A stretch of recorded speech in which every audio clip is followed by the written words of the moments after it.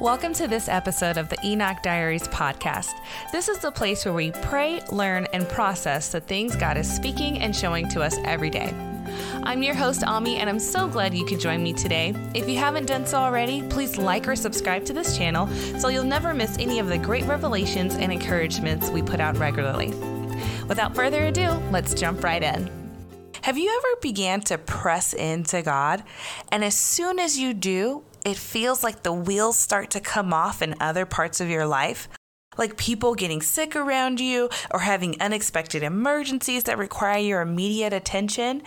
I don't know about you, but I've had that happen, that as soon as I press in and I begin to really seek the Lord about something, or I'm starting to see momentum in my prayer life and starting to see momentum in the things that I know that God has called me to do, it feels like other parts of my life or other people that I care about begin to have opposition in their lives.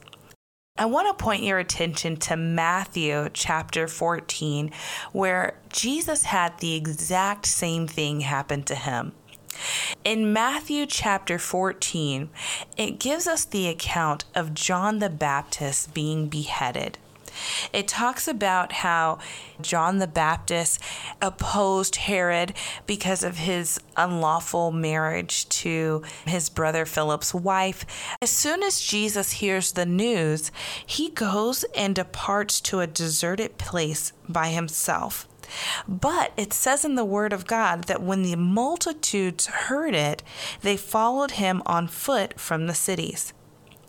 This was in Matthew chapter 14, verse 13, it says that when Jesus heard it, that he departed from there by boat to a deserted place by himself. But when the multitudes heard it, they followed him on foot from the cities.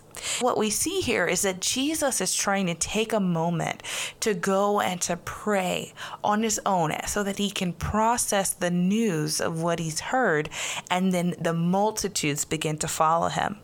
What we have following is that he actually has compassion on the multitudes, and we see the miracle of the loaves and the fishes. I'm going to read that to you right now. In Matthew chapter 14, verse 14, it says, "And when Jesus went out, he saw a great multitude, and he was moved with compassion for them and healed their sick. When it was evening, his disciples came to him saying, 'This is a deserted place, and the hour is already late. Send the multitudes away that they may go into the villages and buy themselves food.' But Jesus said to them, 'They do not need to go away. You give them something to eat.' And when they said to him, 'We have here only 5 loaves and 2 fishes,' he said, 'Bring them here to me.' Then he commanded the multitudes to sit down on the grass. And when he took the 5 loaves and the 2 fish, and looking up to heaven, he blessed and broke and gave the loaves to the disciples. And the disciples gave it to the multitudes. So they all ate and were filled, and they took up 12 baskets full of the fragments that remained. Now those who had eaten were about 5,000 men, beside women and children." Now this account is a message in and of itself. And we could spend time breaking down what it means when you have a God-sized problem and you have your own resources, and what happens when God is helping you to multiply those resources to meet a God-sized need. That's an entire message in and of itself, and we won't go into that today. But what I want to point out is that before this happened, he'd heard the news of John the Baptist being beheaded, and he went and departed to a deserted place. But it says the multitudes heard of it, and they followed him. And then he does a miracle with the multitudes. He tends to them, he does a miracle, he feeds them, and then it says, after that, in verse 22, it says, immediately Jesus made his disciples get into the boat and go before him to the other side while he sent the multitudes away. And when he sent the multitudes away, he went up on the mountain by himself to pray. Now when evening came, he was alone there. Jesus went to go and pray. What he had started to do after he'd heard about John the Baptist being beheaded, and what he was, I would say, interrupted in for good reason, but interrupted nonetheless. And then he went back to go do what he had originally intended to do, which is to go and be with his Father and to pray. It says that as he was praying, in verse 24, it says, but the boat where his disciples were now in the middle of the sea, tossed by the waves, for the wind was contrary. What we see is a picture of Jesus praying on the mountain, pressing into the Father. And meanwhile, on the water, the boat that is carrying his disciples is starting to get troubled by the wind. And many times when we are seeking God, opposition comes up against us. It says that when Jesus was praying on the mountain, that's when the disciples down on the water began to be disputed or tossed by the winds. They reached opposition when Jesus was pressing in to the place of prayer. How many of us know that sometimes can happen to us as well? As you're pressing in to that place of prayer, the things that are connected to you, the things that are attached to you, your family, your friends, ministry things, sometimes those things can start to get tested, can get troubled, can get opposed by the enemy. And it says in Matthew chapter 14, verse 25, now in the fourth watch of the night, Jesus went to them walking on the sea. And when the disciples saw him walking on the sea, they were troubled, saying, it is a ghost. And they cried out for fear. How many times have we seen when we're going through opposition and things are happening around us that sometimes it can be difficult to recognize the Lord? It can be difficult for the people around you, the people who are being troubled, to recognize God. It says as the Lord began to come to the disciples that they did not fully recognize him and they were afraid. So let's put ourselves in the disciples' position. How many times have our circumstances so shaken us up that we cannot even recognize when God shows up? When we are being tossed and shaken and opposed by the wind, we can sometimes lose sight of God and lose sight of who God is in the midst of that place. So even as the Lord is coming close to us, in the midst of us being opposed, we can't recognize him. And so what does Peter do? It's a great example of what we should be doing. It says in verse 26, and when the disciples saw him walking on the sea, they were troubled, saying, it is a ghost, and they cried out for fear. But immediately Jesus spoke to them, saying, be of good cheer, it is I, do not be afraid. And Peter answered him and said, Lord, if it is you, command me to come to you on the water. So he said, come. And when Peter had come down into the boat, he walked on the water to go to Jesus. What did Peter do? The Bible says to test the Spirit by the Spirit. So that's what Peter did. He tests the Lord and he says, if it's you, call me to come to you. And the Lord said, come. So Peter steps out of the boat in faith. It's important. Then Peter steps out of the boat in faith and the wind picks up again. So what happened is there's some confusion around who God is. God says, hey, it is me. And then Peter tests the Lord and says, Lord, if it's you, call me to come out to you. And then the Lord says and gives him permission, come, walk. go forward in faith. And so Peter, stepping out of the boat in faith, he's starting to walk towards the Lord, and he's walking on the water in faith. And what does it say? It says right after that in verse number 30, but when he saw that the wind was boisterous, he was afraid, and beginning to sink, he cried out, saying, Lord, save me. And immediately Jesus stretched out his hand and caught him and said, O you of little faith, why did you doubt?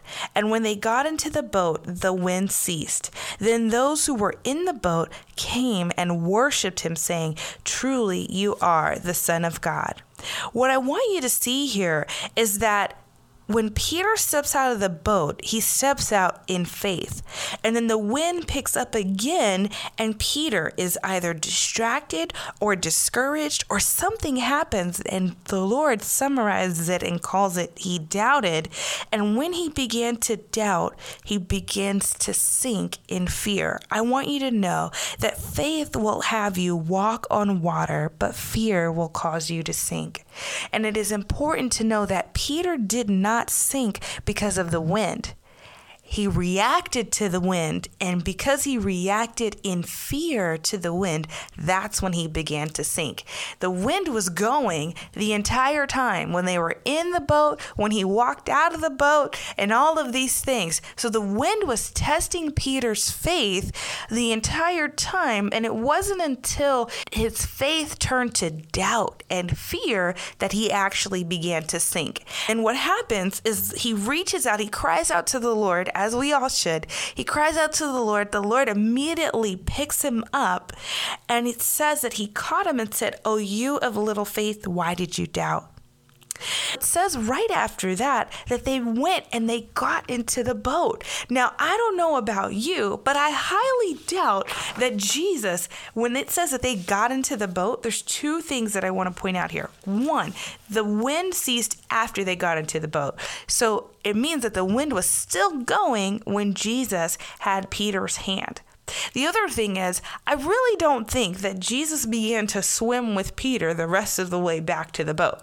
I think that both he and Peter walked on water back to the boat. So what does that mean? That means that in faith, Peter started walking on the water. He doubted, began to sink. The Lord caught him and brought him back up to where he was.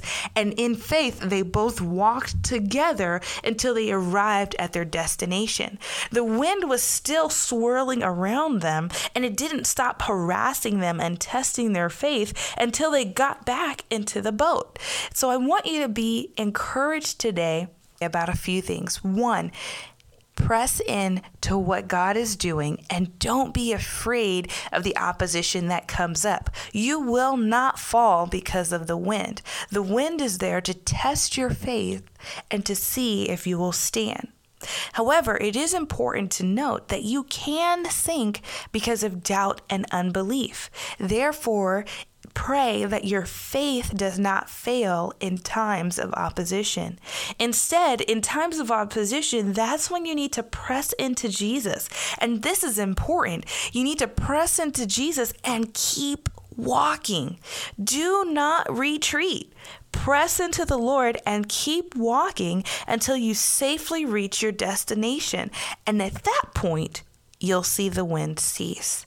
And even as you are pressing in and praying, and you're seeing opposition happen around you, to the people, the ministry, your friends, anything that's connected to you, I just want you to be encouraged to hold fast to your faith, hold fast to your confession, and don't lose heart. You can actually go and encourage the ones who are connected to you to have faith in the middle of their opposition. And if you are like the disciples, where you are in the boat and the Lord is pressing in, we know that the Bible says that Jesus is constantly making intercession on our behalf. So God is already raising up prayers for us and interceding on our behalf. And so if you are like the disciples and you are facing opposition, even as you know that Jesus is pressing in, just a couple of keys to advance here. One, If you can't see Jesus and you can't recognize him as he is coming to you, test the Spirit by the Spirit. God is always true. He will always be true to you. So test the Spirit by the Spirit, and you will see what you're dealing with when your vision is a little bit cloudy. Okay? So as you confirm that it is the Lord that is calling you out, then you go forward in faith. But just know that the wind may not necessarily stop. The opposition may not necessarily stop, but you will not fall because of the wind. You will not fall because of the attacks of the enemy. However, your doubt can cause you to fall in that season. So hold fast to your faith. Do not let go of your faith. And praise God that in the moments when you feel like you're about to give up, when you start to get those inklings of doubt and fear and unbelief starting to come in, you reach out to Jesus and you stabilize with him. You anchor with him and don't stop walking. That is so key. I think sometimes we think that it's an either or type of situation, that when we're pressing into God, that we're not advancing, but we've got to learn, people of God, how to press into the Lord and still advance. We have to still advance even in the midst of opposition.